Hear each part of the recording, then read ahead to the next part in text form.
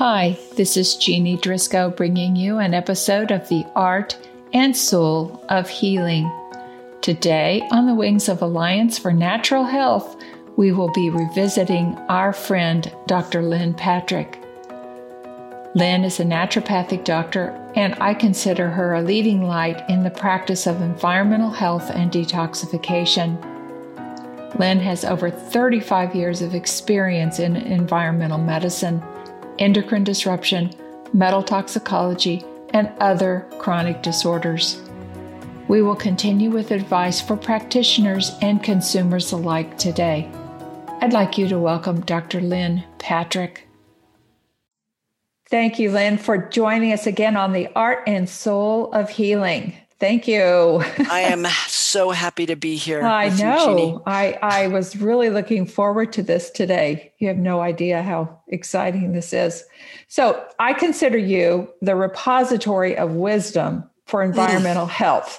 And the reason is you're providing a space for healthcare practitioners to learn in an organized, stepwise fashion. So how are you doing this? So let me give you a little history.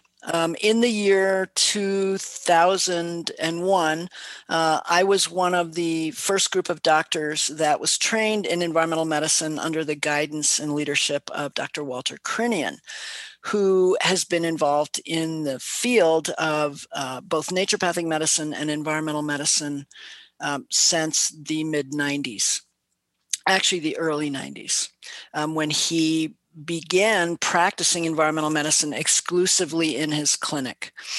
So he both was treating as a clinician, but also as a contributing editor for Alternative Medicine Review and several other journals. He was also publishing in the area of environmental medicine. So myself and probably about 20 other intrepid doctors set out to learn environmental medicine. And Dr. Krinian was brilliant in the way that he taught.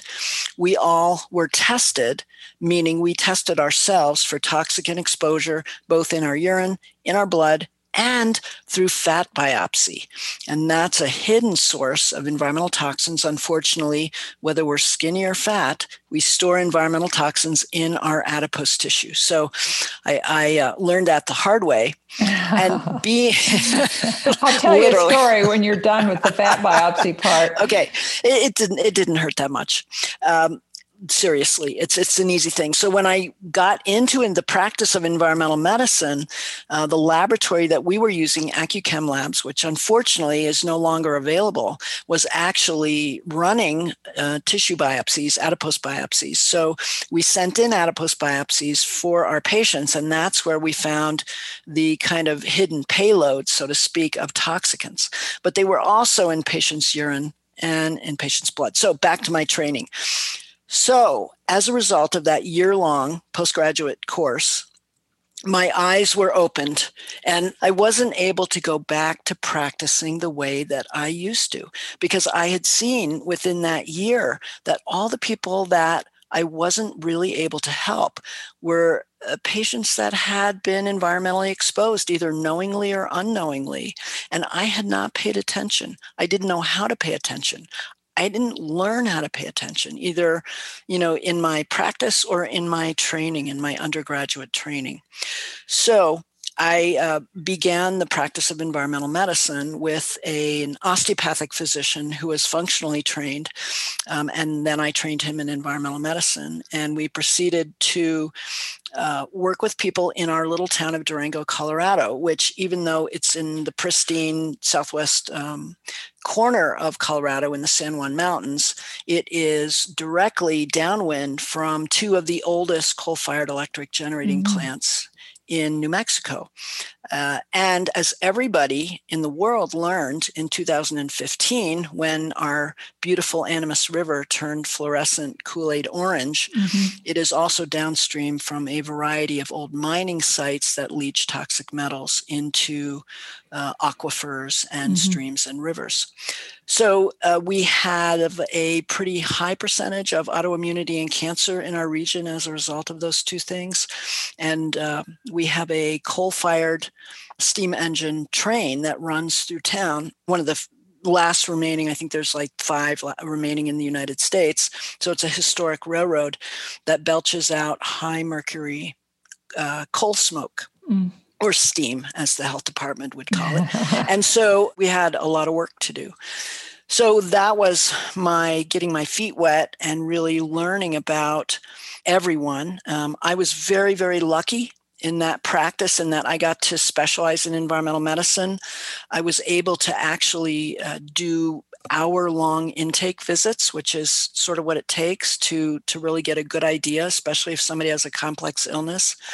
And what I found out just from looking up everybody's residential history and their work history is that pretty much everybody, Jeannie, lived within, I would say, at least 3 to 5 miles of a Superfund site, which is not that unusual because in the United States, about 22% of the population lives within 3 miles of a Superfund site. And a Superfund site is not necessarily a toxic waste dump, but it's either a facility or an industry that has polluted water, air, or soil that has had to be recognized, investigated, and somehow remediated by the EPA. Mm-hmm. We have a big corner in Kansas down in the southeast corner. It's so toxic. And when we got patients from that area, we knew that it was not going to be good.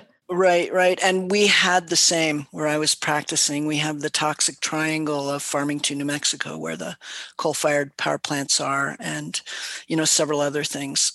As a result, I started lecturing.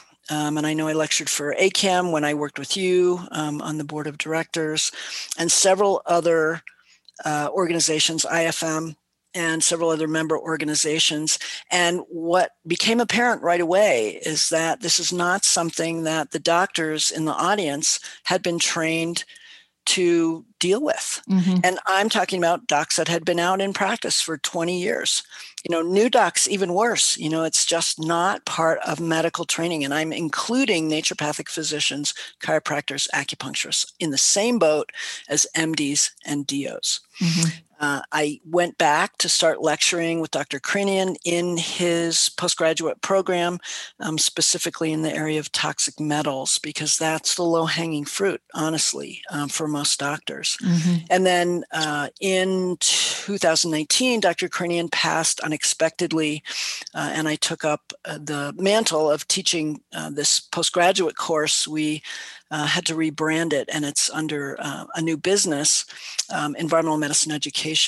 But we are currently at work taking in doctors from all over the world to teach them online environmental medicine. So the way that happens is they sign up and they come into an online meeting once a month where we have some of Dr. Krinian's mentees teach the evaluation of patient cases and present patient cases. And then we teach them updated material. We're all learning about the effects of electromagnetic radiation and electromagnetic frequencies on our patients. Mm-hmm. That is so important because of the electro smog and electro pollution that we're all exposed to.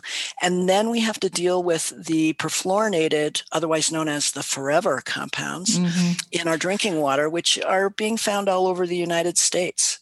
So I think, I consider myself not only a teacher, but I'm also a student because I'm constantly learning from the scientists that are looking at perfluorinates. The thing about perfluorinates is that we find them in any living being, any living mammal that we look for them in. And I'm talking about anywhere on the planet, the Arctic Circle, the South Pole, they're in all of us. They have found their way into all living species, and they have extremely long half-lives.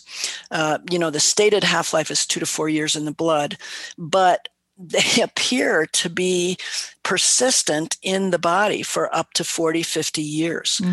We just don't know how to get rid of them. So we're learning about not only how to test for them, and literally, I think the National Academy of Sciences just had a meeting on this a few months ago. You saw that. I did. So we're learning how to test for them, but we're also learning how to treat that exposure, because these are carcinogens. They cause birth defects. They cause miscarriages. They alter thyroid function. They are immune toxicants. They are extremely broad in their toxicity.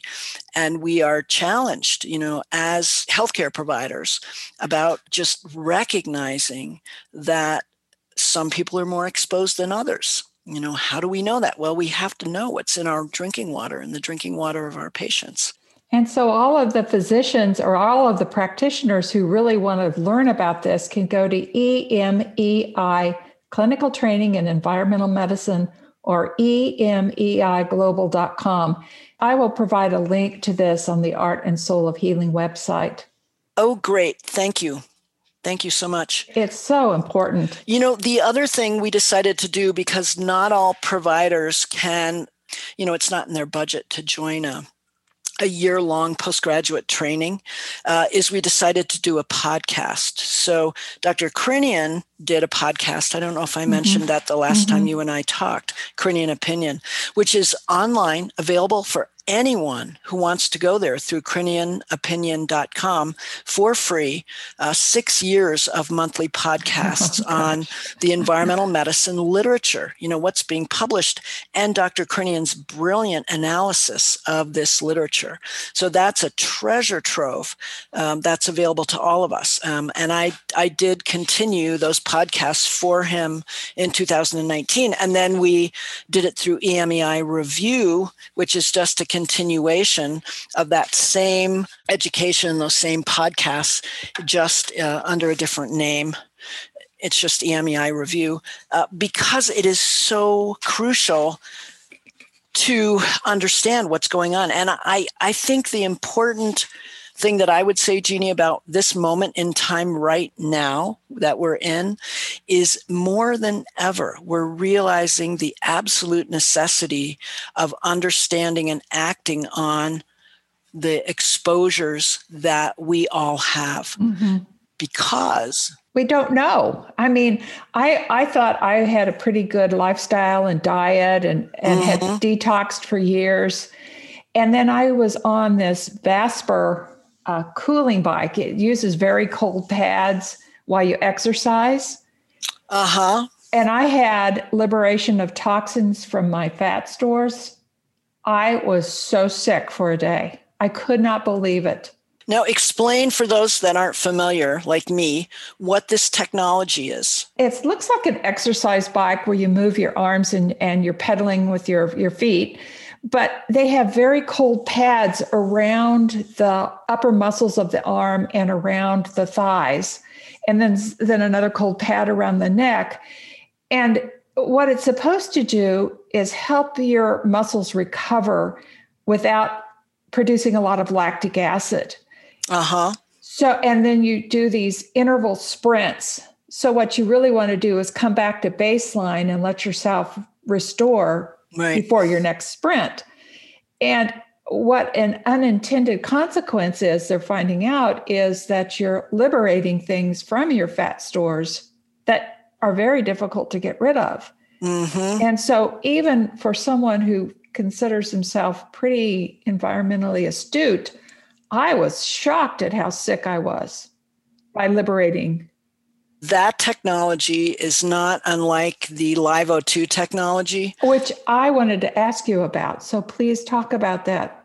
Sure. So the LiveO2 technology was some research that was originally done in Germany in the 40s, 50s, 60s, and 70s. Dr. Bill Ray, who practiced here in the United States, went over there to work under that researcher. And what they found is that if you are exposed to oxygen at a certain concentration, and in this particular research, it was only 6 liters per minute, Dr. Ray up-regulated that so that it was higher, a little bit higher. But what they find is that at that oxygen pressure, the tension allows for the unblocking, and I'm not using a scientific term here, I realize, but there are no valves between the little tiny arteries and the capillaries.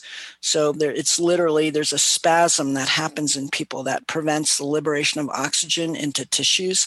But at that increased pressure of oxygen, the capillary dilates and oxygen can go into those tissues. And as a result of that increased oxygen exposure, utilization, metabolism, toxicants can also come out through the capillaries and the lymphatics. And is it from the extracellular space? That's a good question that I don't feel really like I can answer. I'm not sure that's known.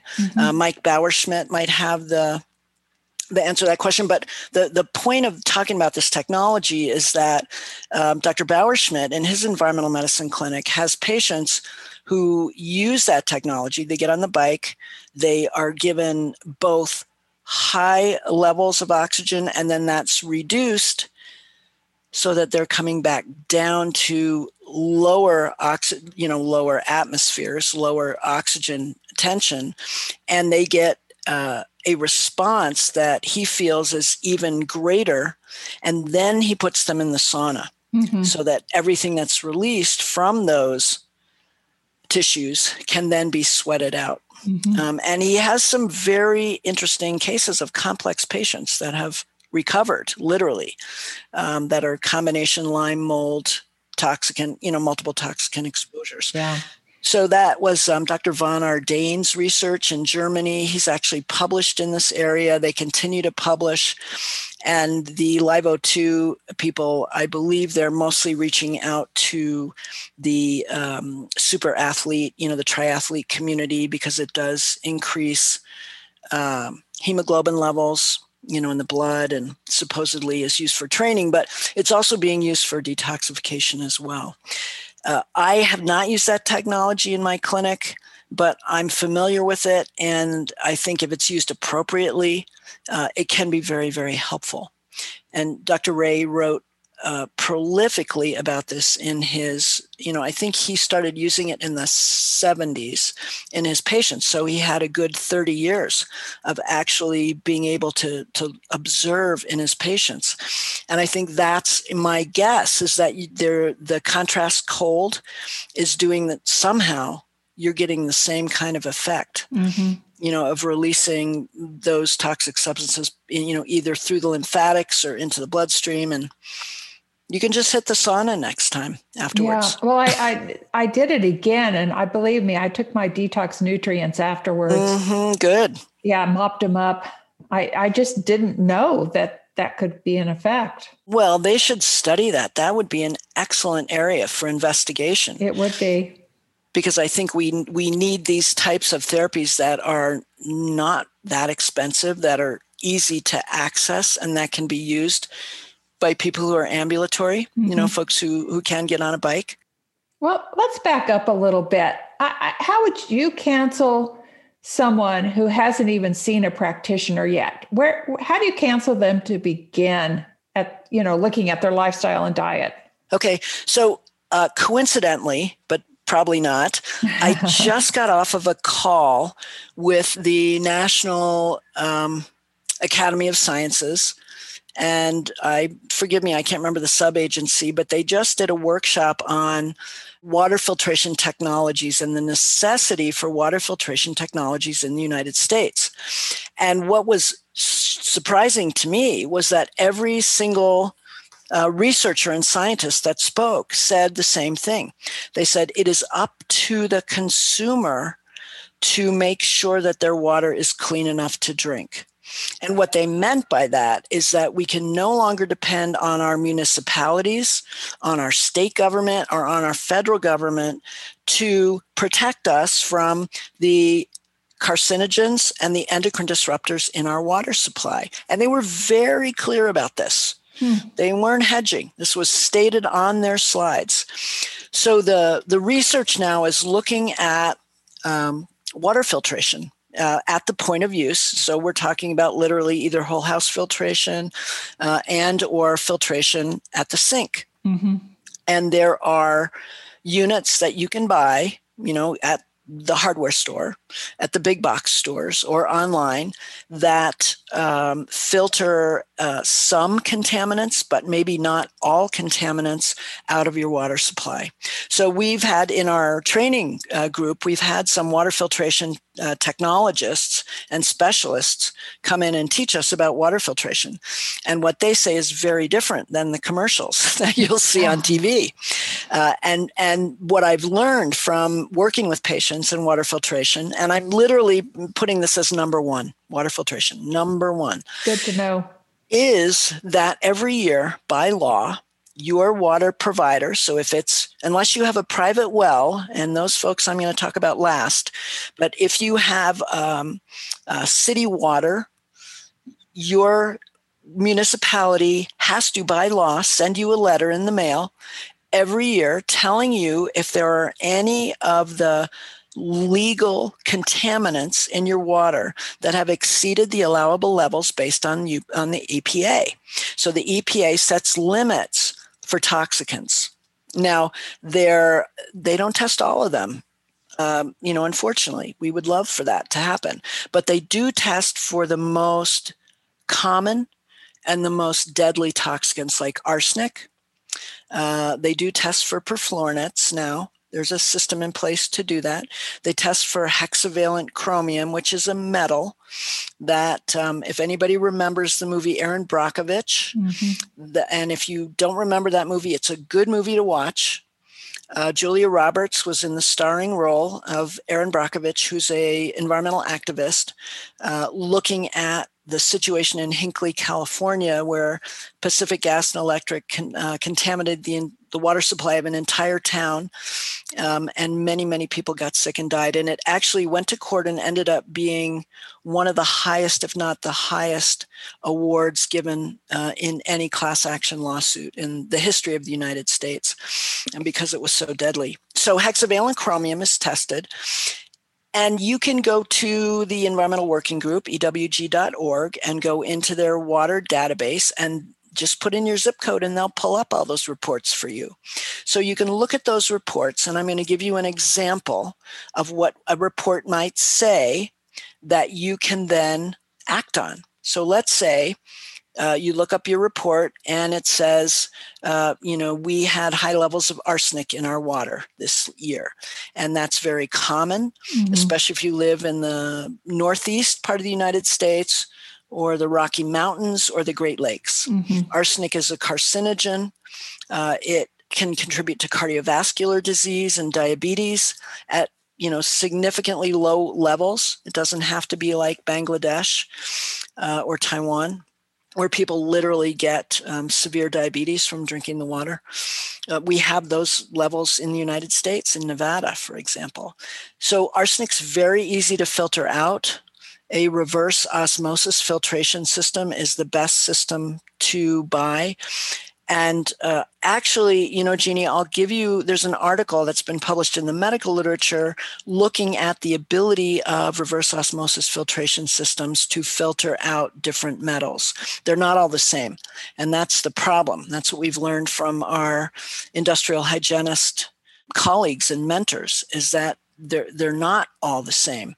And this is, I think, going to be the next step in terms of public health, is literally supporting the availability of and use of effective point of use, meaning at your tap, water filtration systems.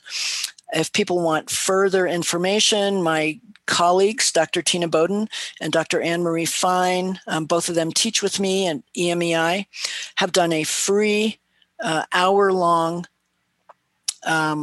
lecture on drinking water contamination. It's available on YouTube, and I'll send you that link. That'd be great. I think people would like to listen. Yes, they're entertaining.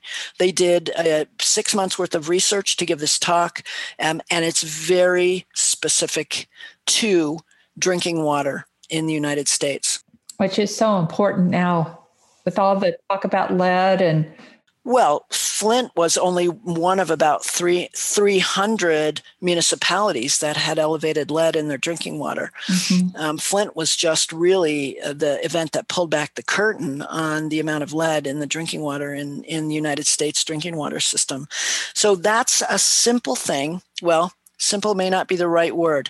It's a concrete thing that everyone can do that will literally make a difference in their long-term health. Mm-hmm. We know that metals like lead and arsenic are probably one of the most sensitive tests. I just had this conversation with Dr. Pizzorno yesterday.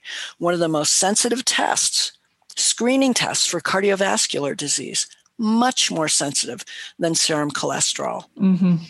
In terms of actually looking at, and again, I'm not talking about testing your drinking water, I'm talking about testing the human body. Urine arsenic and blood lead have very high sensitivity for being able to predict incident, meaning heart attack and stroke, in cardiovascular disease. And these are the tests we should be using in standard clinical medicine to screen for cardiovascular risk. And we're not.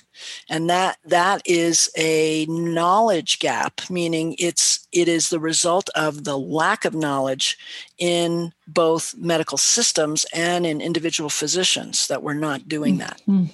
So lifestyle changes should probably also include EMFs. So first of all, tell us, what are EMFs? So the EMF in the acronym stands for electromagnetic frequency. And there are a whole lot of different EMFs, and I'll give you some examples. They are invisible. You may know that you're being exposed to them, but you probably don't. They are frequencies, we'll call them radio frequencies, because that's what they're legally called, that come from cell towers, or that come from cell phones, that come from computers that are on Wi-Fi, that come from Wi-Fi routers in the home, or spreaders, which are little devices that extend to the Wi-Fi throughout the home. And they're also found, or the exposure is found in places wherever there's Wi-Fi. So coffee shops, airports, etc. There are other kinds of electromagnetic frequencies that are called electromagnetic radiation. And there are also magnetic radiation that comes from, let's say, household devices like my Vitamix. I can see that on my tri-field meter. I have a little meter that measures electromagnetic radiation, electromagnetic frequencies. And I can see that when I turn on the motor for my Vitamix or the motor for a hairdryer. Now, those frequencies, fortunately, don't really extend very far from the appliance. They extend usually about the length of an arm, 3 feet. So if you just stand back 3 feet, kind of hard when you're drying your hair, but not so hard when you're blending your food. You can avoid those. What are more difficult to avoid, but are possible to avoid, are Wi-Fi that is used in the home, and Wi-Fi that your cell phone uses to get a signal. So Wi-Fi that's used in the home comes out through a router that's attached to a modem. Modem brings the signal into the house. Router spreads that signal out into the airwaves of the home. What many people are doing now, especially at night, is turning off their router. You can literally unplug it and you will have no Wi-Fi. And that's a good thing to do for brain health. We will leave off here with our discussion with Dr. Lynn Patrick and take a deeper dive next time into electromagnetic frequencies and electromagnetic radiation. And a special shout out to Alliance for Natural Health USA for standing in the gap for our health freedoms and making all of these types of therapies available. Visit alliancefornaturalhealth-usa.org today and become a member.